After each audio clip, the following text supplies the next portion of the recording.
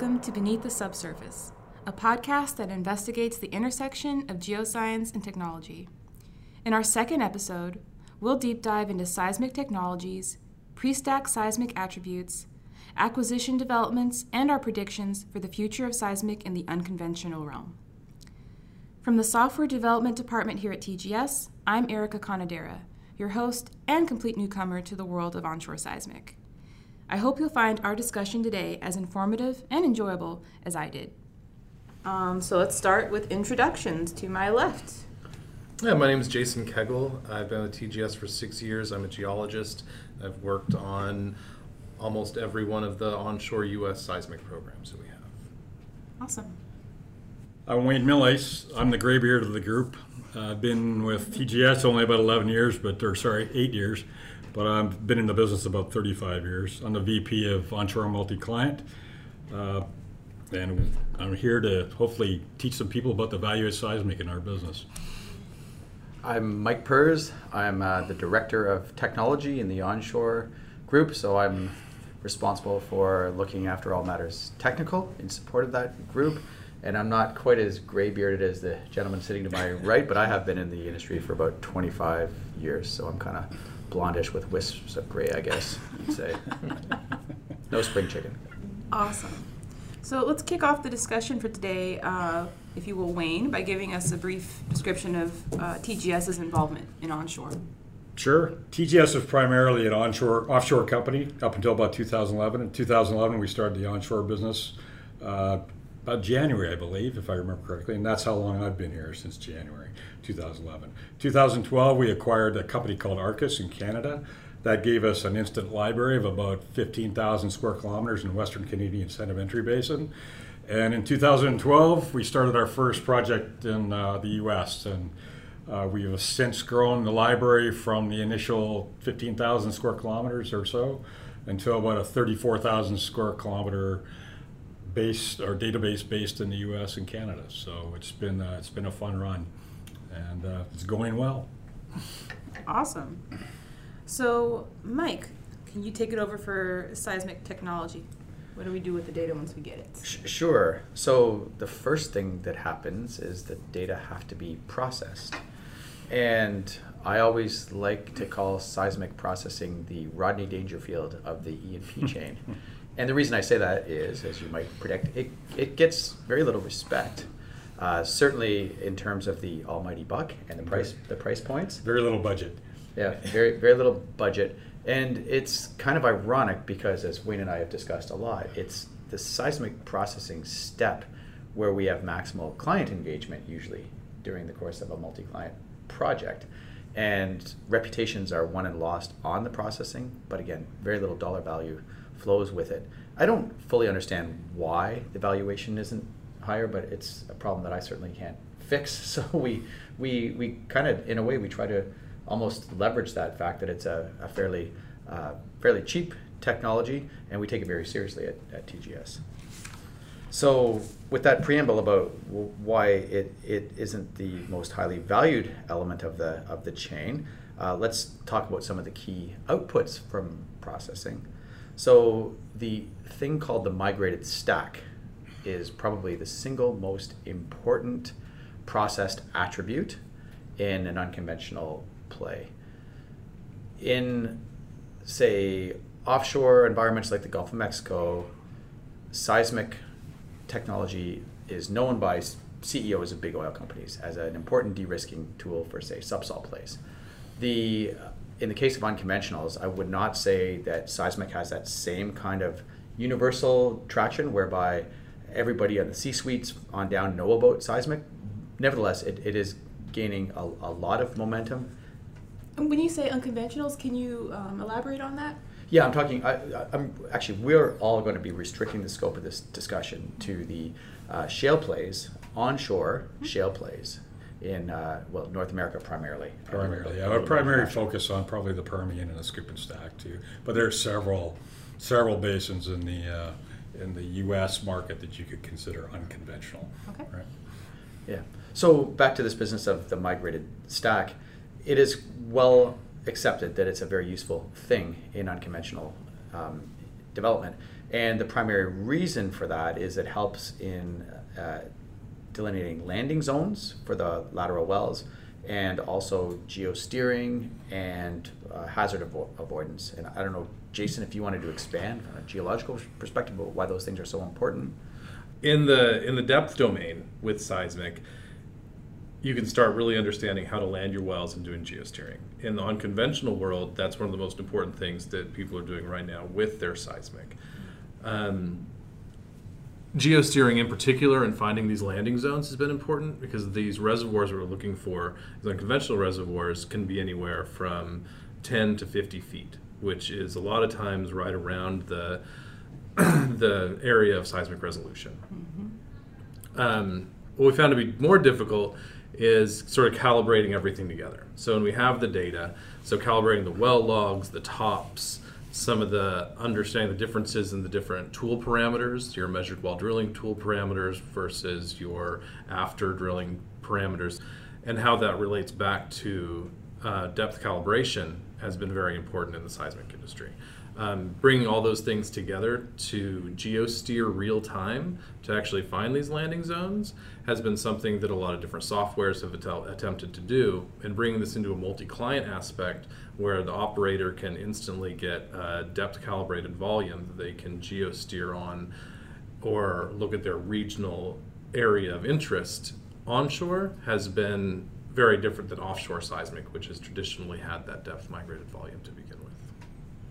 I can expand on one thing that Jason said too. When we talk about regional views on the petroleum systems, so our TGS's strategy to date has been to get assets that are contiguous within these basins, so you can understand the regional view of an oil producing basin or a hydrocarbon producing basin. So it's important, in our opinion, that we get a large regional view. That's why you'll see some of our databases online. When you look at our projects, they're very contiguous and very focused on one area.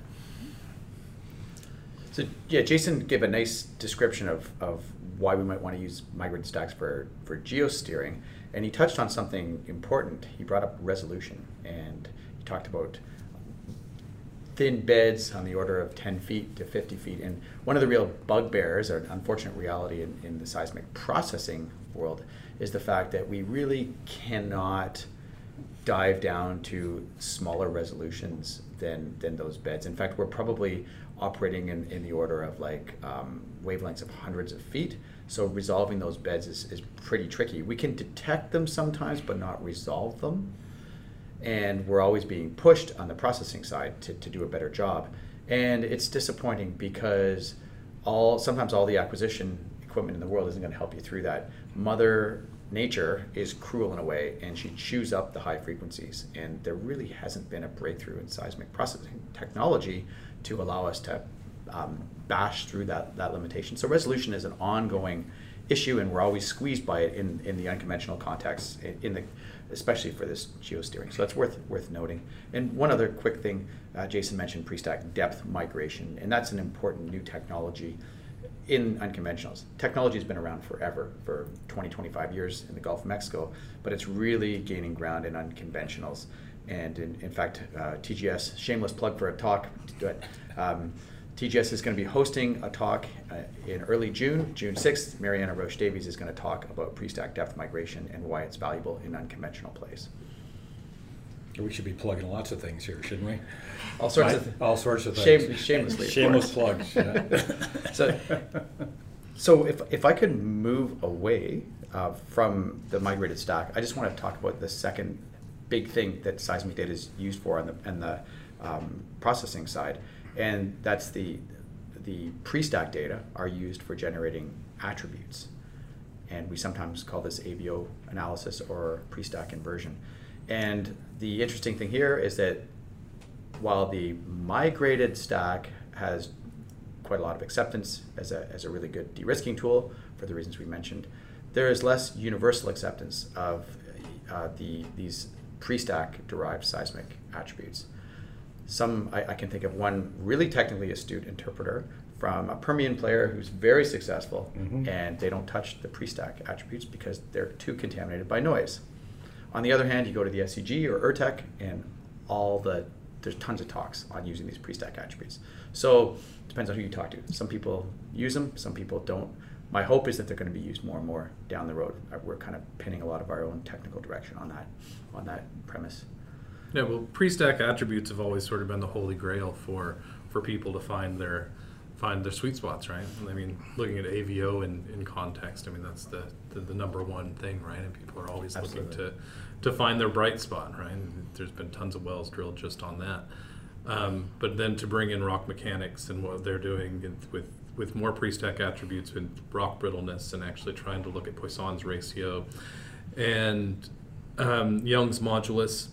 When we start to look at those, we start to actually correlate the actual rock properties to what we're getting from our sound frequencies.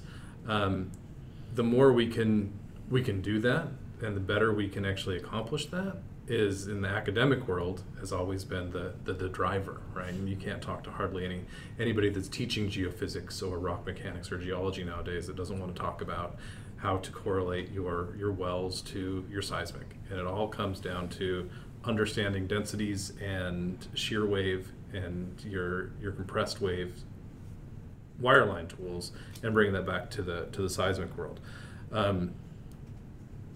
Unfortunately, Mike is correct in saying that a lot of operators in these unconventional zones don't necessarily use it. They'll use it on their own. They'll use it proprietarily. They'll use their own individual softwares to do that. But in a multi-client aspect, it hasn't really caught as much traction as I think it will. And I think one of the big things that might push that is regional. Is that something you guys think? I mean, the idea to have more regional studies of pre-stack attributes and pre-stack volumes. Yeah, I think that's a good idea. I mean, one of the nice things with our huge well database at TGS is we can leverage that massive information source into these regional studies. And one thing I forgot to mention was that this pre-stack inversion or attribute business, it does very well to have a lot of well control, and we've got lots of that here. So that would certainly help garner interest. One of the big problems I think that detracts from acceptance is just that there are not kind of generic workflows for what to do with the pre-stack attributes once you have them. It's quite easy to stare down a migrated stack and figure out I steer here or I land here. That's that protocol is easy to understand. What do you do with all these attributes? And different companies have their own secret sauce for that, and sometimes they're quite tightly guarded about what they do. So I think that may change in the future. We hope it does. Why do you think it might change? I just think it will behoove everybody to leverage the seismic more. Everybody would win from that. To be more transparent with their methodologies, or possibly. I mean, I think as technologies emerge, or we push the methodologies, right? So yeah, we have the data points internally that we need to start pushing those solutions, so to speak, right? So push them out, and then our customers will create their own secret sauce from hopefully some of our solutions that we're aware of, right? So. Yeah, and even as they push their secret sauce, as the years tick away, typically people give up. They cough up their secret sauce to make it bad. Yeah. To extend a lousy metaphor, but they tend to divulge it in public domain, and we all benefit from it. So it's another paper at ERTech. Exactly. Yeah. Nice. So yeah, I guess this seismic technology thing is my bailiwick. That's why I'm doing a lot of the talking here. I was going to move on now to future looking at Sure. data processing first of all, and take a stab at what I think are important technologies of the future. One is an old thing. It's noise. Getting rid of noise, especially in places like the Permian. The Permian's so nasty as regards seismic soundings. You got these horrible near surface layers of anhydrites and salts interspersed, and then you get these fill zones where the salt collapses, and it kind of bedevils all your seismic tools in many ways.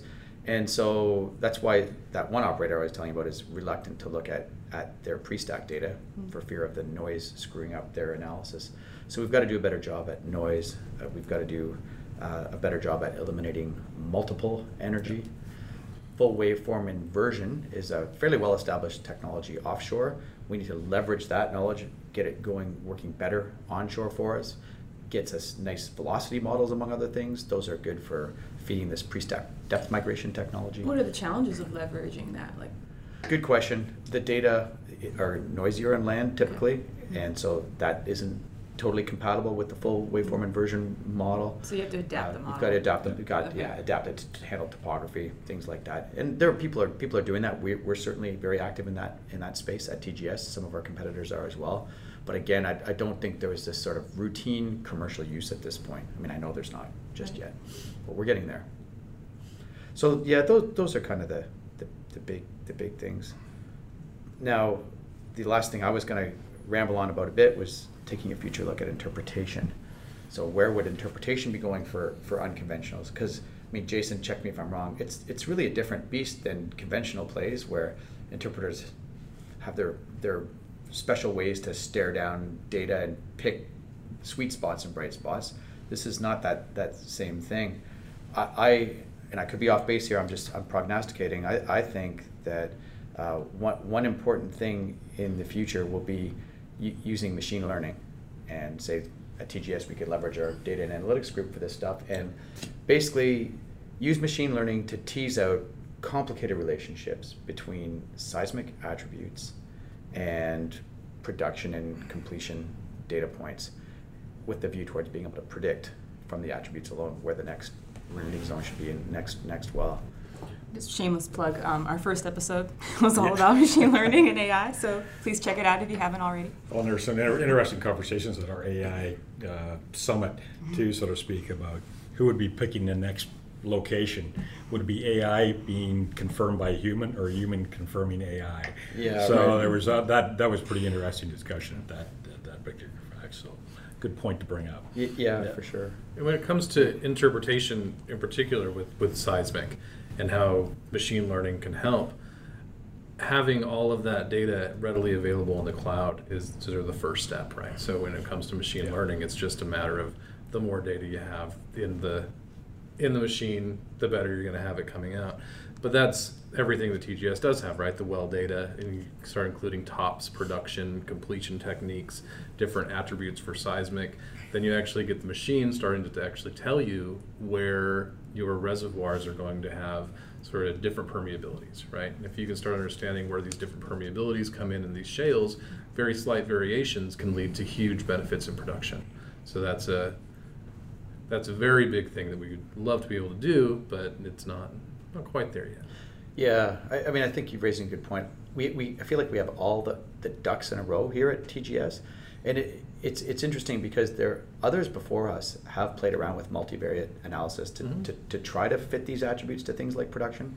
They don't have the breadth of data that we have at TGS. They don't have as ready access to a lot of these things. So we're poised to do some pretty cool stuff. So watch this space, as they say. The only other thing I was going to say on future-looking interpretation-wise, and I disclaimers because I could be wrong, but I believe that combining seismic with geomechanical modeling software may be an important thing to that end. And again, what is this, our third shameless plug? Yes, well, we keep doing that because that's what we're here for. Yeah. So we're undertaking a joint study with Frac Geo, a geomechanical modeling software and services company in the Permian Basin on our West Kermit data set in the Delaware. And we're going to be reporting back on that soon. But basically, we're taking our seismic data and post-ac attributes like curvature to predict fault locations, and that becomes feedstock for their geomechanical modeling stuff. And also the stuff you brought up, Jason, Poisson's ratio and all the things we glean from inversions, those will go into their geomechanical modeling process as well. So that, hopefully that's a new sector in which seismic can be used increasingly. We realized that we missed something. We need to circle back around to a topic related to pre-stack depth migration. Gentlemen? Yeah, pre-stack depth migration in unconventionals. We kind of gave it short shrift. I just wanted to add a few more things. I had mentioned that it's a very established technology, pre-stack depth migration in offshore plays, Gulf of Mexico and such. And it's only been over the last couple of years that operators are using pre-stack depth migration a lot for unconventionals. It's interesting to note you don't get the jaw-dropping improvements on the migrated stacks that you do in the Gulf of Mexico because the data are not nearly as structured, right, Jason? Right. In most areas, when people say railroad tracks, they're not kidding. Yeah. So you don't get these amazing glossy brochure image improvements on the stacks, but the benefits come in subtler but still important ways For example, you get natural output in depth. It's one really important thing. And another thing, you get better fault definition after pre-stack depth migration. Sometimes I think the real prize can be the actual velocity model itself. One really important difference in velocity model building for pre-stack depth migration in the unconventional onshore case compared to offshore is that in the former case, in the onshore case, we've got so much more well data to constrain or lock down our velocity models, especially at TGS with our massive well database. And so that's a really, really good thing. So that's why I feel quite confident at the end of the day, the velocity models are so responsibly constructed that you really can trust those depths, and you get this natural depth conversion after depth migration that's as good or better than what an interpreter would do using his favorite or her favorite method for depth converting time process data. And on that well topic, our TGS so-called RLAS synthetic well construction using machine learning, that's really going to help our depth model building. We've yet to exploit it, but we're going to basically be able to get way more sonic wells through this RLAS process to constrain interval velocities. And that's a big benefit in the shallow. We start looking at the shallower area for drilling hazards and drilling risk. We also start looking at that for water. So in the Delaware, it's a big issue, not only just produced water and injected water and saltwater disposal, but making sure that the drinking water and the aquifer water that's usually in those shallower intervals is safe. So it's an environmental concern that we look into. Having that velocity model better structured in the upper sections that we normally don't look too much into when we're looking at exploration per se onshore helps quite a bit with that, both environmental and with hazard type mitigation. And the RLAS construction will help that process, right? Oh, absolutely. The RLAS putting helps answers that. up in the shallows. Any type of velocity model that can improve on the prior velocity model is of big concern. So we even get back to geosteering. Anything that helps that velocity model, a lot of times when they are geosteering, they'll have real-time velocity model building as the mud loggers are providing new information. They cross different faults. They notice different things that can instantly update the velocity model they're using to help steer that well. So it just goes back to the fact that having the best velocity model up front is going to help the final piece of the puzzle, which is landing that well in the zone where you can get the most oil or gas out of it. And that's been shown, there's been a bunch of studies that have shown this, but there was one in the Bakken a few years ago that showed that using 3D depth seismic helped reduce their costs by like 75%. Wow. Just by having their geosteers use seismic. So that's it's a known value for the seismic industry and the oil and gas industry to geosteer with depth migrated volumes. And it's nice to see that in the multi-client aspect, that's starting to really catch hold. Absolutely. And let's just push it onto those pre-stack attributes now. No, we just need it in the attribute world. Okay. Particularly with faults, right? So you're talking about some of the coherent studies with the post-stack, but when we can take some of that pre-stack ideas about brittleness and Poissons and Young modelists and looking at those pre-stack, bring it to the post-stack to where we can start identifying the fault structures and how those faults work. If you are interpreting those faults on your seismic before you go into your completion plan, then you have a much better idea of how you can track that well horizontally. So these wells nowadays are 1 mile, 2 miles long in some cases. I mean, they go for quite a ways. Going over some of these faults that have 20 feet to 50 feet of throw can greatly throw off where you're steering that well. So any type of better velocity model will help you guide that. And a lot of times these faults, they're under seismic resolution again. So any type of fault or any kind of deviation that you can see in the seismic or with that velocity model is going to help you with your drilling plan and your completion plan. Okay, so to pivot a little bit, acquisition technology. Well, I can chat a little bit about that. So I was in the contractor community for many, many years. And back in the day, we were pretty happy with, if you take it up from a spatial sampling standpoint, we were pretty happy at the end of the day when we were getting 100,000, 200,000 traces per square mile. How long But was it? How long? 55? long time. When yeah, were you yeah. in the industry? Yeah, it's about 65 years At ago? least 65 years. Yeah. Yeah, I was still microfilm, right? Sick burn. Yeah, I've been getting, I get that usually from him, so that's okay.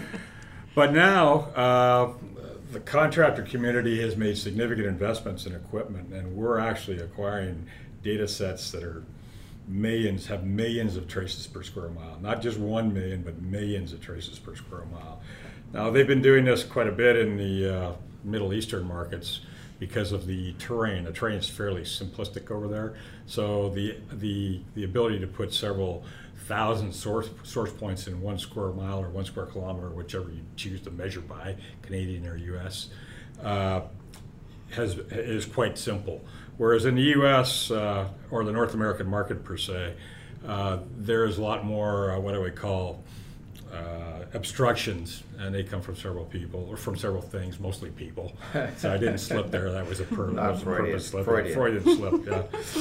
But so now that technology, that high trace density, wide azimuth, fully azimuthally sampled, that technology or that product is now available in the North American market. So, and it's getting more prevalent. We're starting to see new acquisition techniques, mostly with surface source, because you're still limited in what you can do. Subsurface source, for instance, dynamite, right? But with a Vibrosize or other surface sources, you're able to acquire data probably for about the same amount of money. Like I said, I was getting 250,000 traces per square mile in 1996, and I'm getting millions for the same number today, right? So it's they've significantly increased their trace count. Unfortunately, haven't increased their profitability, so that's still a problem in the industry for the most part. But they're working on that. Hopefully, at some point we can. We can get to 10 million traces per square mile. Hopefully, because. Go ahead. I was going to say, you brought up the azimuthal sampling, and that reminds me, I've been conspicuous by my silence on azimuthal, AVO, and velocity inversion techniques. And these techniques are in use today using surface seismic to help characterize horizontal stress anisotropy in the presence of fractures. And I kind of on purpose didn't get into it too much. I'm bringing it up now because I know that some of the listeners are probably wondering why we're not talking about it. That these things can be useful in unconventional plays, but I'm avoiding too much mention because they're somewhat controversial, and they have in my opinion, limited realm of applicability. When they work very well, but they have been oversold and overhyped. Mm-hmm. So I felt I had to go there because you brought up azimuthal. Yeah. I'm gonna return you back to your comments though. So, as Mike mentioned earlier, denser is better, but as we've seen and we've tested and we've done all kinds of things in the field, that Mother Nature has different ideas no matter how dense we shoot these things. Once we drive that sound signal into the ground, we don't know what's going to happen to it at the end of the day. So, yeah, for example, Q, I like to say Q can rear its ugly head. Q is my proxy for inelastic attenuation. And I don't care how many sources and receivers you deploy, you could deploy them every fraction of an inch. And you're not going to change the fact that you lose your high temporal frequencies. And so that's a real problem. And then certain brands of noise are really well suited to being crushed or eradicated through dense spatial sampling, so that's wonderful. But some things like random noise, like really, really tricky linear noise that's heavily aliased, if it's complicated enough, then you might need really, really fine sampling to deal with it, and that's still kind of a research topic. Random noise is easier. Random noise, the denser it is, the more you'll beat down the random noise. No quibble about that. Source-generated noise. Yeah. Maybe this is overly simplistic, but what causes Q? Where does that come from? Oh no, that's a good question. It basically, every time the Earth vibrates because a seismic wave is passing through it, the vibration has some loss to heat.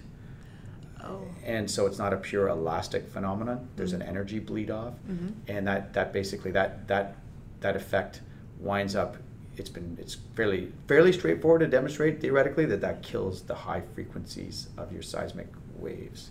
Okay. So yeah. If it's straightforward, real though, buzzkill. Well, straightforward for Mike. No, it's not Okay. straight. No, I wouldn't say that. It's straightforward for one of the textbooks. I'm not going to derive that in real time. Kidding me? No. Okay. My mind is mush over the years as I've become more managerial and sales focused. Yeah. So But how it's can- well appreciated and it's well established in the community. So how can new acquisition technologies help to mitigate some of those issues? Like, are there things on the horizon that we're doing, or you think that might be out there to increase the frequency spectrum, both low and high? Well, maybe. Let me return to the noise thing that first before I forget. To reiterate, some of the spatial sampling might help to kill coherent noise that's aliased if you get sampled fine enough to remove the aliasing. So that's a good thing. But back now to acquisition and the spectrum, the temporal Right. frequency spectrum. Well, on the high end with this Q effect or anelastic attenuation, honestly, I don't think all the acquisition in the world is going to help you. We need a breakthrough in other ways. Then there are some ideas about sparse spike deconvolution that have been around for a while. Maybe those will improve over the years. On the low frequency side, we are doing tangible things in the field. I don't know, Wayne, if you want to speak to them on the source and receiver side, or Sure, we're starting to do some experimenting. I think that's actually become more than an experiment. We're actually acquiring projects with what we call either low frequency or low dwell sweeps. So we're starting in the real low frequencies and moving slowly through the lower frequencies and then ramping up through the high frequencies. So we're driving that spectrum a little bit wider, so to speak, right? So there's a lot of analytics going on whether that works or not right now. Mike, you can comment from the processing side. But well, it's interesting, yeah. the equipment's there to do it, as always. There's always been the equipment to do all this neat stuff. But we create the data. 3C is a good example. We create 3-component data, but a lot of times we only use the P wave and not the transverse and the 3, so we don't use the 3, we just use 2. We create these volumes, but we do other stuff that sits on the shelf. But now we're starting to utilize some of these low frequency start points, so to speak, with the vibrators, right? Yeah, right, and same ditto on the receiver side, right? Yeah. The Oh yeah, low we're resonant frequency phones. trying to go with the 5 hertz dampened phones instead of 10 hertz. So we're trying all these things, but have we gotten there and put it into the production mode yet? I think we're on the cusp. Well, it's interesting because a lot of clients are very interested in these technologies, and there's definitely theoretical promise, and we've demonstrated it on synthetics that you can get good results by caring a lot about the low end. And we ran a fascinating test that hopefully we're going to publish at an upcoming SEG workshop. Shameless plug number 5. All right. So 4 or 5? 5, 6, I can't remember.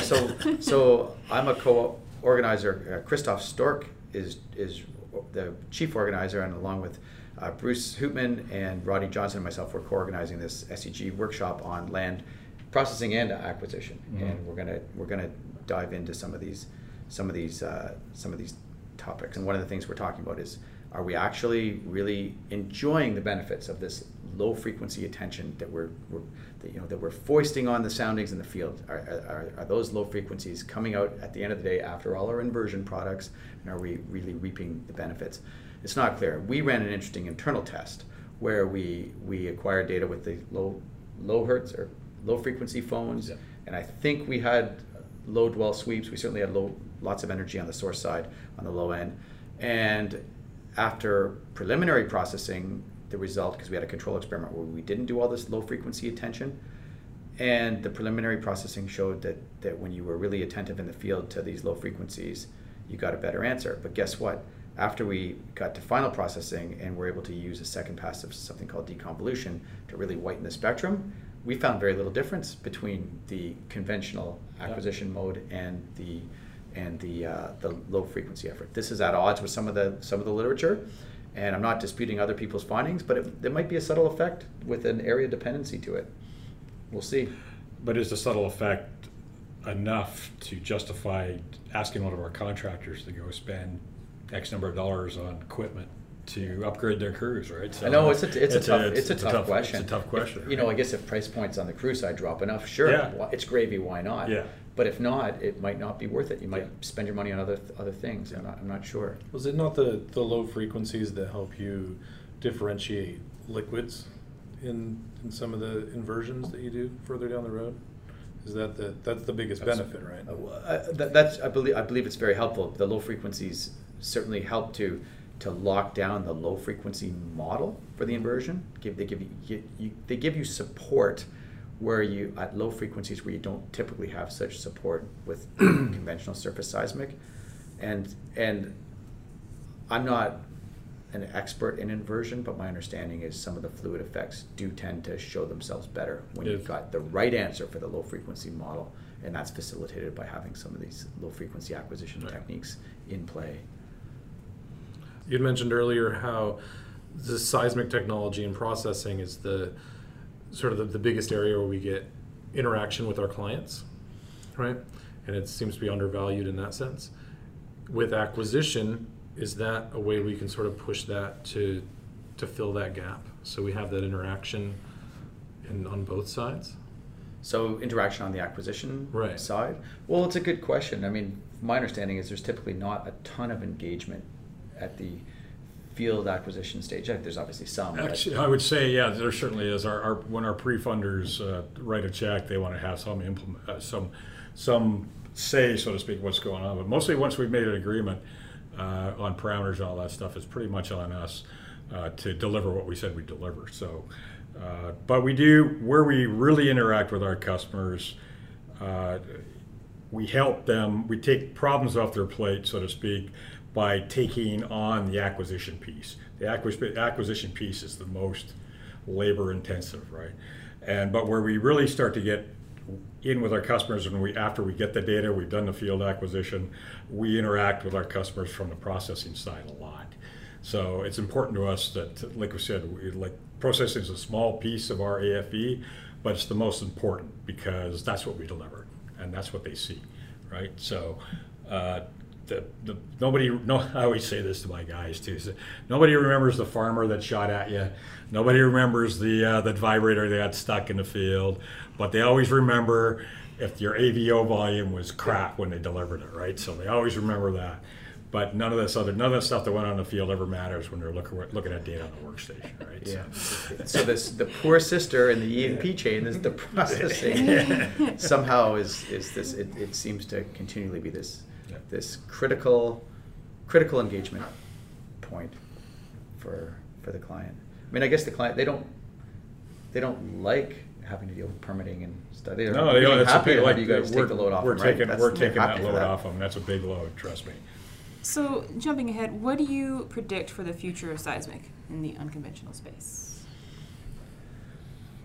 Well, I think, I state this without proof, of course, but I believe that there's going to be an increased use of seismic, including outside. Well, the data, there's a lot of data that's been acquired in the U.S. and Canada, for that matter, but a lot of it's getting dated, right? So when we talk about, we said denser is better. We mentioned that earlier, right? Denser is better. So we're finding that a lot of these processing techniques that Mike's been mentioning earlier don't apply very well to older data sets that don't have high resolution and aren't sampled very well. Mm-hmm. So we're finding that probably a lot of these older surveys are going to get acquired again, right? So that's one marketplace. But as the unconventional space goes on, I think you're going to find that a lot of these, like I said, a lot of these older data sets, and you're going to make some discoveries within these data as the processing techniques get better, right? And as we use the attributes better and all those neat things. So yeah, 100%. Yeah. And I was going to say that I believe, for my conviction, that there'll be an increased use of seismic. For that to actually come into play, I think that we need to, as an industry, use these pre-stack attributes that Wayne just mentioned more and more. And we also, I believe, need to start using 3C converted wave data more. We didn't get into converted wave data at all in this chit chat. That's another podcast. It could be a podcast in of its own. But there's some great promise with that technology. Like so many technologies, it's been oversold and overhyped to some degree. But there's some really interesting case studies in Western Canada that show that it's got great potential. We had awesome converted wave soundings on the Loyal survey. Yeah, and that's so that might help to propel the increased use of seismic as well as increased use of these attributes. So that's what I think is going to happen. One other thing, I really think that seismic is going to help in completion engineering. I mean, I think that's sort of where it's going to now, and where it's So we've seen that happen with some of the pre-stack attributes, and just to use seismic first off and understanding exactly where to perf and exactly where to make your completion intervals and where you're going to get the best production. On top of all the regional work you do to start out. And that'll impact the funding cost per barrel for our customers. So that's going to, we hope that's, again, the value of seismic, right? So how's that going to drive our business? How's it going to drive our customers' business at the end of the day? Yeah, absolutely. And one fundamental thing I forgot to mention, and Jason, you check me if I'm wrong, but I think what's happening in the unconventional space is that there's a slowly growing recognition that's actually probably accelerating right now, that to the tune that, hey, we can't just go factory production style with completing all of our acreages.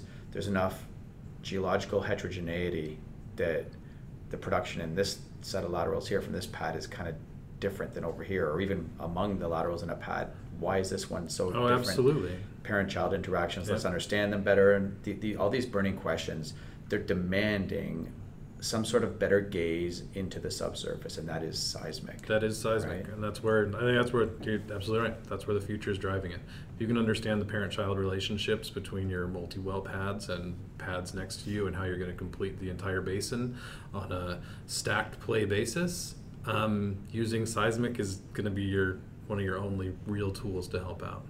And the better you have your velocity models hammered down, the better you have your pre-stack attributes that can be involved in that study, the better off we are. And I think we're well on our way. Awesome. Well, thank you, gentlemen, for being here for our second episode. This was a really educational discussion for me, as someone who's not from a seismic background. And I'm sure for our listeners as well. Been our pleasure, Erica. Yeah. Thanks, Erica. Yeah. Thank you. Thanks for dragging us all in here.